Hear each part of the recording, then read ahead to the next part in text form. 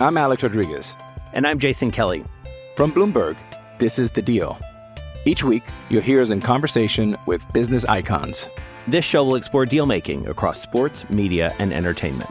That is a harsh lesson in business. Sports is not as simple as bringing a bunch of big names together. I didn't want to do another stomp you out speech. It opened up so many more doors. The show is called The Deal. Listen to The Deal. Listen to The Deal on Spotify.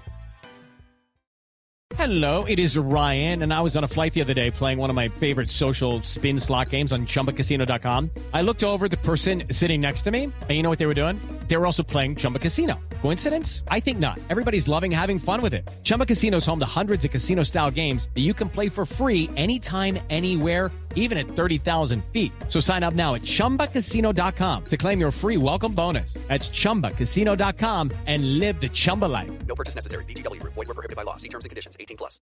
It is Ryan here, and I have a question for you. What do you do when you win?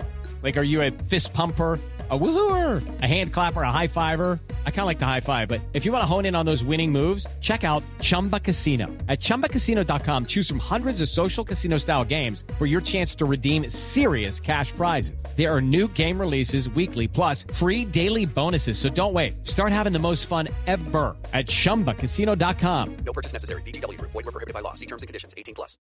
With Lucky Land Slots, you can get lucky just about anywhere. Dearly beloved, we are gathered here today to... Has anyone seen the bride and groom? Sorry, we're here. We were getting lucky in the limo and we lost track of time.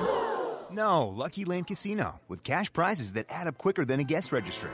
In that case, I pronounce you lucky. Play for free at LuckyLandSlots.com. Daily bonuses are waiting. No purchase necessary. Void where prohibited by law. 18+. Terms and conditions apply. See website for details. Before we begin, if you like what you hear on Mile High Report Radio podcast, don't forget to rate and review us on Apple Podcasts, and go ahead and click subscribe wherever you get your podcasts.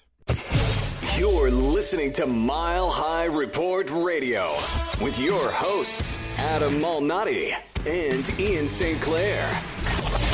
Get involved with the Denver Broncos conversation at milehighreport.com.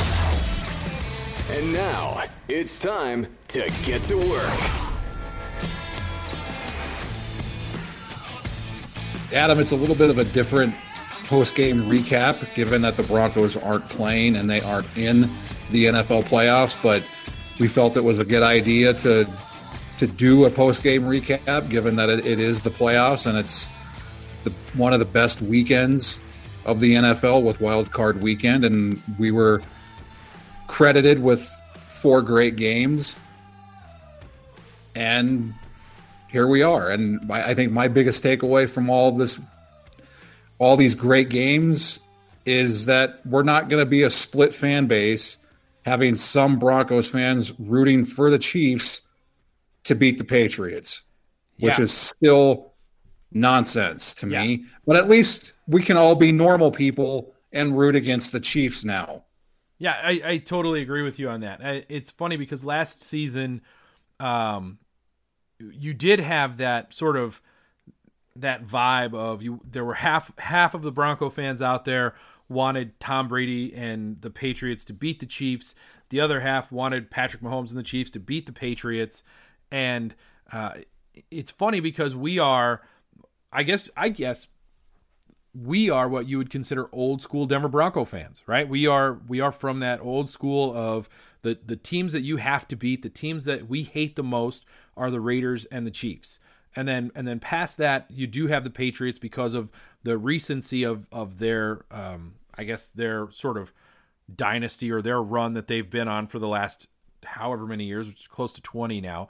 But also we've talked about Broncos rivals being, the Steelers, and we've talked about the Seahawks, and we've talked about other teams. And so it is nice that we won't have that split fan base. We can all just equally hate the Chiefs this coming week because we should all just equally hate the Chiefs, and that's fine. But it was, for a wild card weekend, it was a pretty wild card weekend. We had some good games and some fun things to watch. And I think for me, the biggest takeaway, and I've seen a few people talk about this and tweet this out, and it is kind of an interesting sort of thing to look at.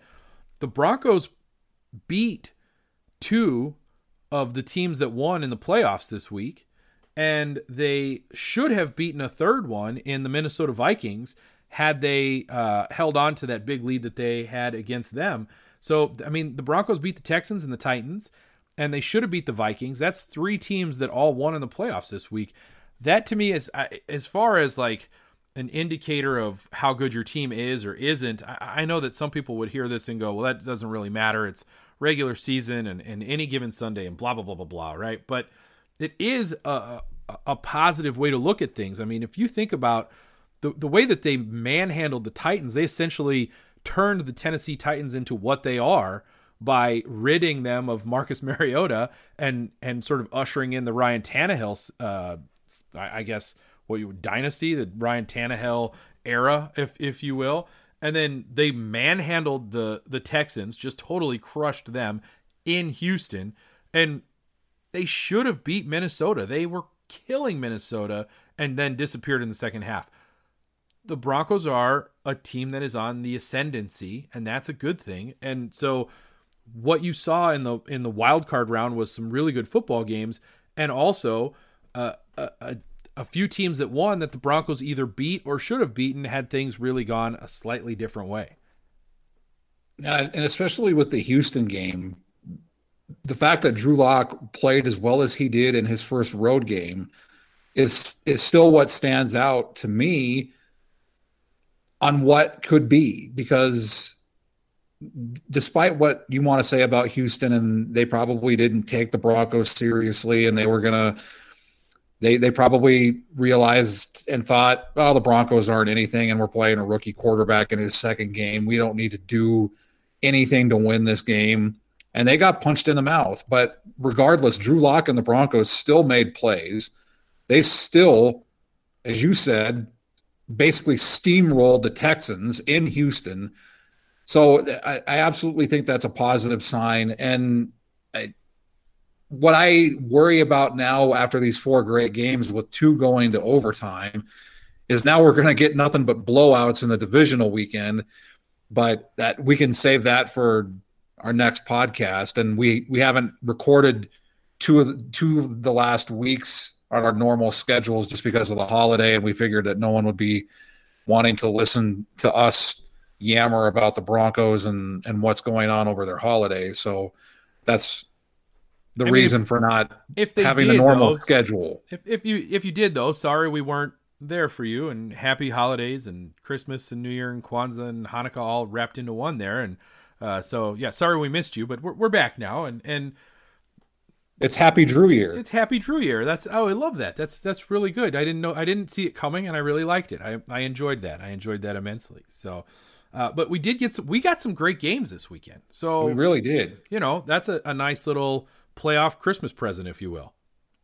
What do you think was the best game of the weekend? You know, for me, for my money, the best game to watch was the Houston Buffalo game. It was the most exciting as far as the sort of the back and forth, the way that ended. The fact that I still think they should have fired Bill O'Brien before the game ended because he decided not to kick a field goal and go up by 6, allowing Buffalo to mount sort of a weird comeback with Josh Allen trying really hard to literally throw the game away, and then not being able to, and still sort of taking them down and tying the game and then getting into overtime. That finish was just crazy. It was so like nuts. But the one that was maybe the most satisfying was the New England Tennessee game, right? When Tennessee goes into New England and smacks New England in the mouth and puts an end to the people keep saying it's the end of a dynasty. I'm not sure that it's an end of a dynasty, but it eliminated the Patriots from the playoffs, and I'm fine with that. So I had 2.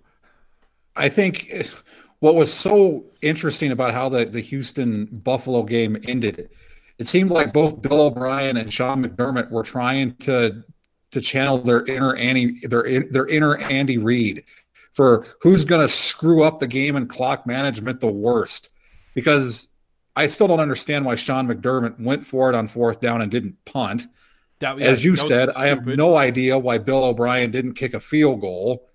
It was just like, all right, who wants to lose this game? It was like they kept telling each other to hold each other's beer. Like it was so I'm going to one up your stupidity. Like that's how it that's how it finished. And again, and then Josh Allen said, "Here, hold both of my beers because I'm going to make you two guys look like geniuses." Yeah. I mean, it was hilarious, but I do want to say, and this is one that I think kind of hurts. Coming out of college, I always liked Deshaun Watson. I think there are a lot of people that did. He, in this game, really did show that he is on the edge of being, if he isn't already, an elite quarterback in the NFL. And that play in overtime where he gets slammed into from both sides by Buffalo Bills defenders, ends up on his feet and just keeps going. That was, dare I say, that was Elway-esque. I thought the same thing as I saw it. And as I told you before we started recording, don't get me wrong, I completely love the fact that Tom Brady and the Patriots lost. And I think what makes it even better is they did it to a head coach who not only used to play for the Patriots, but looks like an 80s porn star. He does. Mike Vrabel, I think that's actually his porn name. Like if you had to assign somebody a porn name, that's his porn name. I don't know what his real name is, but Mike Vrabel is his porn name because I think he just started putting letters together, and that's what he ended up with. I will say that even on Twitter at the time, I mocked Vrabel's decision to punt in that situation instead of going for it because I said John Fox loves that because I'm never going to pass up a John Fox quip. But I totally understood it because he knows the defense he has, and they were able to shut down Tom Brady and they got the ball back. And then despite the fact that Tannehill struggled through some of that game, that completion he made on third down was also very Elway-esque as I think back to the game at Three River Stadium against the Pittsburgh Steelers in the AFC Championship game when he completed that pass to Shannon Sharp to send them to Super Bowl 32. That was a huge play by Ryan Tannehill. But I still, as much as I love the fact that the Patriots lost, I want the Chiefs to lose more than anything. Yeah, that's at the top of the list. I want to go back just a touch, though, to that New England-Tennessee game. It was also enjoyable to watch Mike Vrabel, Bill Belichick. You know what I'm saying? That was so perfect. With the penalties and the way that he played that with the delay of game and then the false start that was so obvious. Like, dude, you didn't even try and act it out. You just were like, I false started you guys. Hey, false start over here. This guy. And then that gamesmanship. And to watch Bill Belichick sort of have that meltdown on the sideline, like, he can't do that. That's what I do. I'm being out Bill Belichick. So it was so perfect. I would not be surprised if Bill Belichick thought at that moment, hey, he's probably recording our sideline too. Yeah, and you know what? He probably was. And but he probably did it in a smarter way than having somebody in a Nashville Predators jersey go up there with a big old like camcorder VCR recorder, like standing up there, because that's how you do it. If you're from New England, you just wear your Boston Bruins uniform and you're like, look at my jersey, I'm from Boston. That's not my Boston accent, and I'm not doing one for you. But instead, he just had somebody just wear like a polo and use his camera phone. Because actually, I would hope that Vrabel would actually have the person wearing a Boston Bruins sweatshirt. That would have been slick. That would have been nice. I would have liked that. So, in terms of the first NFC game, I do feel sorry. I do feel for New Orleans Saints fans because the way they've lost the last 3 playoffs, and you could probably even go back the last 10 years since the last time they were in the Super Bowl, because it all started with that beast mode run in Seattle, and now you lose to Kirk Cousins on in my opinion, a clearly offensive pass interference by Kyle Rudolph. Yeah, it was a push-off. And it's funny because, and I told you this before we started, I didn't get to watch the whole game. Like, my son and I watched the first half, and then we had to leave because he had a baseball camp thing that he was doing where he was, hitting and pitching camp and whatever. And, nothing like taking a 7-year-old to learn from some high school kids. And, I had some people checking scores and whatnot. And by the time we got done with one of the camps, one of the guys we were there with said, his wife's a Minnesota Vikings fan. He said, I got to see what I'm going home to. And then we get home, like we leave and we drive home. And I'm like, well, what happened in the game? We turn it on. And the play that popped up first was that push off. And I said to my son, oh, that's pass interference. My guess is that's probably like a controversial call here. Let's see what happened. And then they started talking about it. And I was like, oh my gosh, this can't keep happening to the Saints. Like they can't, it doesn't seem possible that it just keeps happening, but it does. So, I also saw somebody call Sean Payton one fluke onside kick and a Darren Sharper interception return for a touchdown, or whoever interception return for a touchdown away from being Andy Reid 2.0.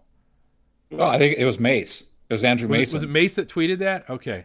And then Drew Brees is one Super Bowl away from being Dan Marino. Yeah, he essentially is Dan Marino.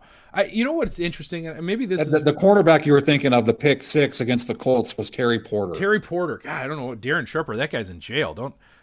Sorry, Terry Porter, if you're out there listening. That was not nice on my part. You are not Darren Sharper, who is in jail for some pretty nasty things. Before you say that, I mean, the last 3 years, think about this. You had the Minneapolis Miracle, crazy, and then you have that blatant pass interference it was against a the Rams, tackle.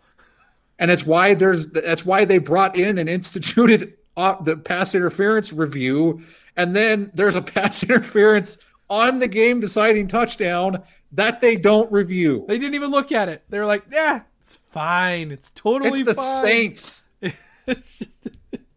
It's insane. But it's funny you mentioned Drew Brees is essentially Dan Marino with a Super Bowl. And I guess so here's my question. Brett Favre won one Super Bowl, right? And Aaron Rodgers has won one Super Bowl. Drew Brees has won one Super Bowl. The list of quarterbacks that have won one Super Bowl is filled with great quarterbacks and Trent Dilfers, right? And Rob Johnson's, right? Those guys. Does winning a Super Bowl really change what you are as a quarterback? And I'm saying this as a John Elway fan who knows that people would look at John Elway differently if he hadn't walked away from the game having won 2 Super Bowls. But does it really change the quarterback that you are? You understand what I'm asking there? Yeah, I totally understand it, and I get the question, and I think it depends on the type of career that you have, because, and I think it's instead of being a broad scope for all quarterbacks, I think it needs to be more focused and narrowed on each individual quarterback. So for a guy like John Elway, absolutely. The reason that he's now considered one of the best quarterbacks ever is he was finally able to get over that hump. And he's one of 8 quarterbacks to lead a team to back-to-back Super Bowls. So absolutely for John Elway, it's the difference. I think it would make a huge difference for Dan Marino. But I think, would he be able to do – I mean, I think about the comparisons between Drew Brees and Dan Marino. And I'm not trying to discredit Drew Brees. He's a phenomenal quarterback. Hall of Fame quarterback. But if you put Dan Marino in today's NFL, Dan Marino would throw for 8,000 yards a season easily. Oh, I mean, without question. I don't mind saying that Drew Brees is this era's Dan Marino, but I have a problem saying Drew Brees is as good as Dan Marino. Yeah, it's interesting. When we have these conversations about quarterbacks, and I think when we have this conversation about any player in the NFL, any player group, quarterback, running back, wide receiver, it's impossible to talk about them in terms of crossover eras. You cannot compare eras. It's not like baseball or even basketball for that matter. I think baseball more so. In baseball, you can really cross eras and talk about the greatness of players. Babe Ruth would have been great today just as he was in the 1920s, in the 1930s. Mickey Mantle would have been great today. I think if you took Aaron Judge from today, who I think is like think of as like a monster right on the field, and put him in the 1930s, he would be very good. He would be Ruthian in his play, but he wouldn't be the best player out there. I think that he would be one of the best players. It's fascinating to me as far as NFL goes and football. When eras change, it changes a player's greatness. And what I mean by that is, you bring up Dan Marino. Dan Marino's the perfect example here. When the era changed, it sort of swept Dan Marino to the side and made him great all at the same time. Because people say things like, if Dan Marino played today, he'd throw for 8,000 yards and 65 touchdowns in a season. And think about what he would do in Sean Payton's offense with the rules the way that they are now. I mean, with the seriously. Weapons. I mean, Dan Marino didn't have anything in Miami. He went to one Super Bowl in his rookie year. That's the only thing he ever did because his teams were horrible. Yeah. He had no weapons. You give him Michael Thomas and Alvin Kamara. Not Christ fair. almighty. It's just not fair. It's just not fair. So, and to get it back onto the games on Sunday, for most of the game on Sunday, the Saints and Drew Brees looked like poop. Yeah. I mean, so when I went back and looked at the highlights, they did not look good. I mean, Alvin Kamara sort of reverted back to the late season Alvin Kamara that you usually get. And Drew Brees just didn't have a great game. I mean, that's just the long and short of it.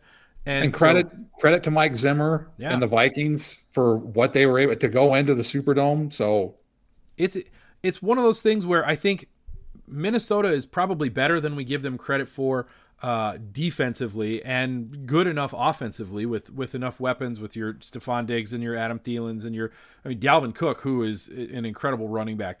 They're better than I think people really give them credit for because they're not as consistent. But that's a team that could really go on a run in the NFC because of the talent that they have.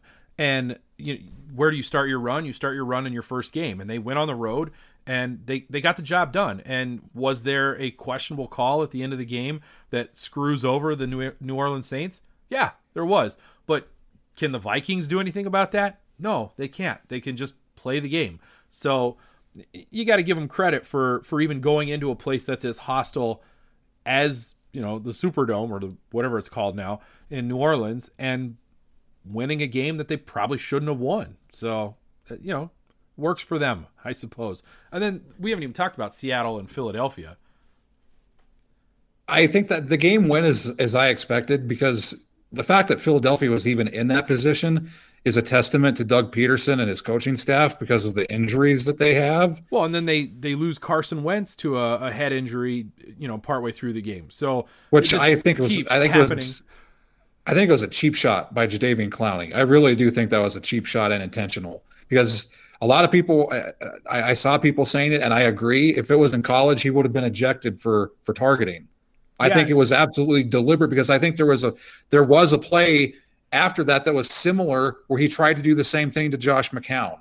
Right. And I think that is something that I don't know if the NFL takes a look at that or if the NFL does anything about that. But when they showed it in replay, and they show up from all the different angles and they show it in slow-mo and you get to see it. You see it in a different way than in full speed. It definitely looks like he's doing something that is outside the bounds of actual football, right? He's giving him little extracurriculars there, right? He's giving him the business a little too much. And the way that Wentz came down, honestly, at first glance, it didn't look as bad as I thought. You know what I'm saying? Like I think that's maybe why it wasn't called for targeting. You can't really call it targeting, but you know what I'm saying? Like it didn't look that bad. I mean, it looked bad, but it didn't look that bad. You're like, oh, that looked rough, but okay.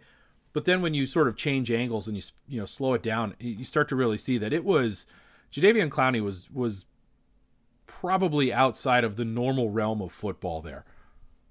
I think the scary sight was when Carson Wentz was on the bench and he was looking at one of his iPad things that I think is a Dell version of it or a Microsoft. I think it's a Microsoft Surface is what they're looking at. So you could see him looking at it, and you could see that he wasn't right. You could see that because he starts to shake his head, and you could tell that he wasn't all there. It was actually pretty scary to see it if you go back and look at the NBC footage of him sitting on the bench next to Josh McCown.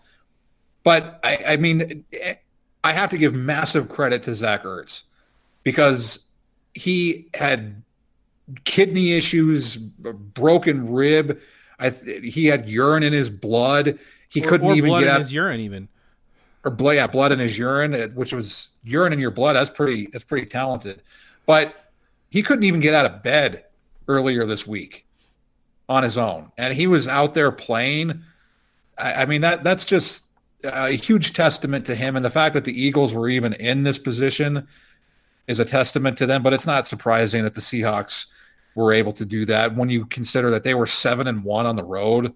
Yeah, the Seahawks were one of the best road teams in the NFL. It was, I guess they don't like Seattle either. So, oh snap! I'm just saying, the old man's gonna kill me for that. My grandmother's from Seattle, so. And in terms of comparisons, I think the closest thing to John Elway we have in the NFL right now is Russell Wilson, because the things that he's able to do when he gets out of the pocket and keeps plays alive. I mean, even on 3rd and 20. The Seahawks aren't out of it. Right. And I remember that, and a huge, there's the word huge again. Kudos to Brian Schottenheimer and Pete Carroll for that pass on 3rd down to DK Metcalf. I don't know how many coaches in that position would put trust in their quarterback to throw and complete that pass like Russell Wilson did, but it won them the football game. I wonder how many coaches would look at the analytics and say, well, yeah, we can win the game, but we don't want to risk the interception, and we don't want to let them have the timeout if it's incomplete, or heaven forbid it gets intercepted or Wilson gets sacked. So kudos to Carroll and Schottenheimer for putting the trust in Russell Wilson to make that play, because I looked at my wife when it was 3rd down and Al Michaels and Chris Collinsworth are talking about what will they do, and Al Michaels asks, do you throw it here? And there is that pause, and I told my wife, I said, they're absolutely going to throw it, because Pete Carroll puts trust in his players. He plays to win games. That's what he did at USC. That's what he does with the Seahawks. That's what makes him so popular with his players. So I had no doubt that was what they would call it in that moment. Yeah, it's interesting. When we were talking about eras and whatnot, we're living through an era right now in football where quarterbacks in particular are getting better and better at extending plays. You talk about Russell Wilson being the best at that right now. You're going to see a guy in the divisional round of the playoffs in Baltimore, Lamar Jackson, who I think is taking that to a completely new level. And this will hurt a little bit. Patrick Mahomes is, I think maybe if Russell Wilson is 1A, he's 1B in that area of taking a play and extending it and making it last, and not just looking to run, right? That's more Lamar Jackson styles. He's just looking to run once things break down.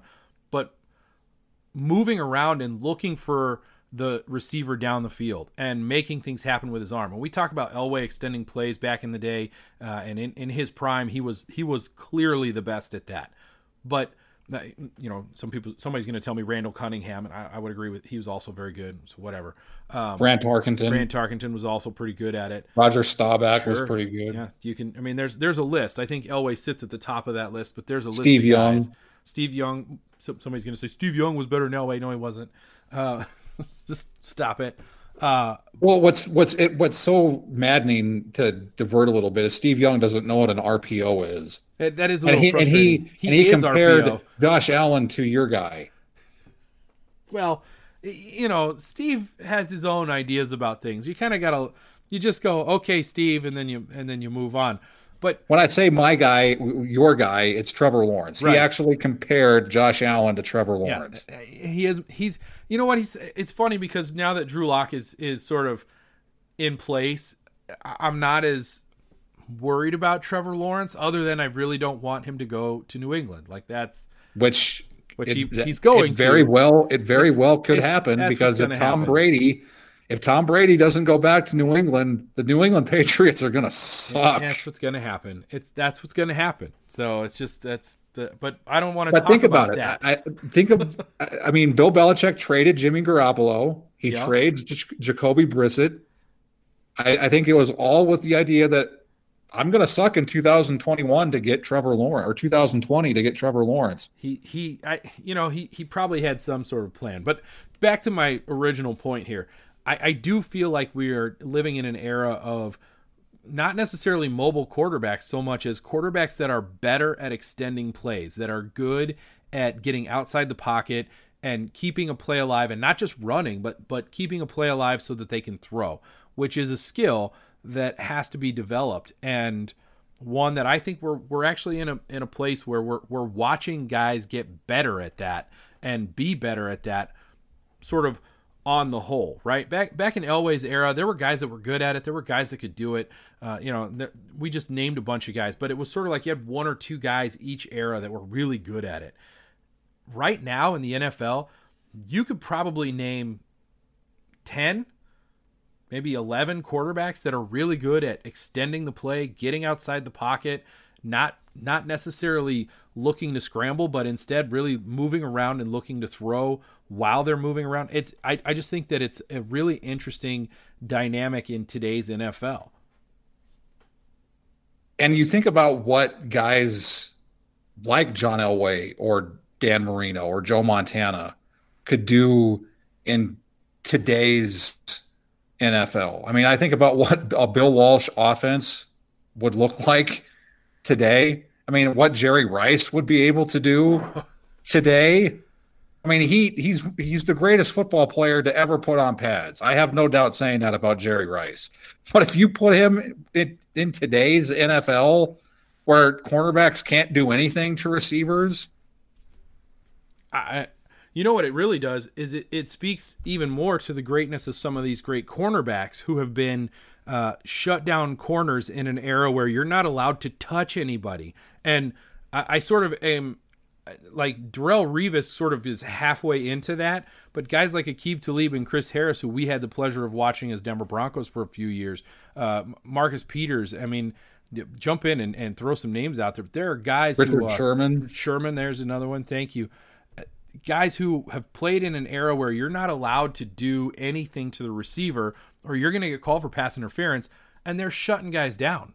That to me it speaks to the greatness of some of those cornerbacks who have been able to adjust to an era where you're just not allowed to do the things that you used to be allowed to do. And you're absolutely right. Jerry Rice would have destroyed teams just in general. That's how good he was. And if you can't mess with him, you can't touch him, you can't get anywhere near him. Well, you couldn't touch him then, but it was more legal then than it would be now. It is interesting. That's that whole point of across eras and how different the NFL is. I think the last thing that we should touch on this podcast, and we'll have our season recap and what to look for in the Drew year of 2020.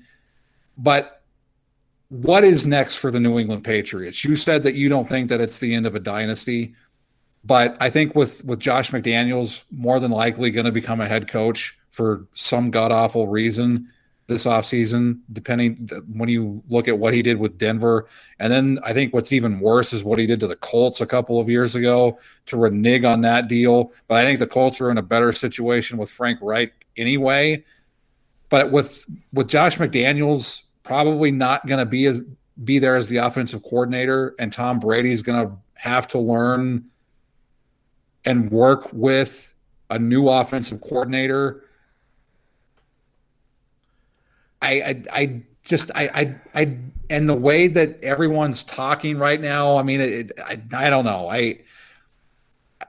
Part of me is hoping that the last pass Tom Brady ever throws at Gillette Stadium is a pick six to a former Patriot on a team coached by a former Patriot.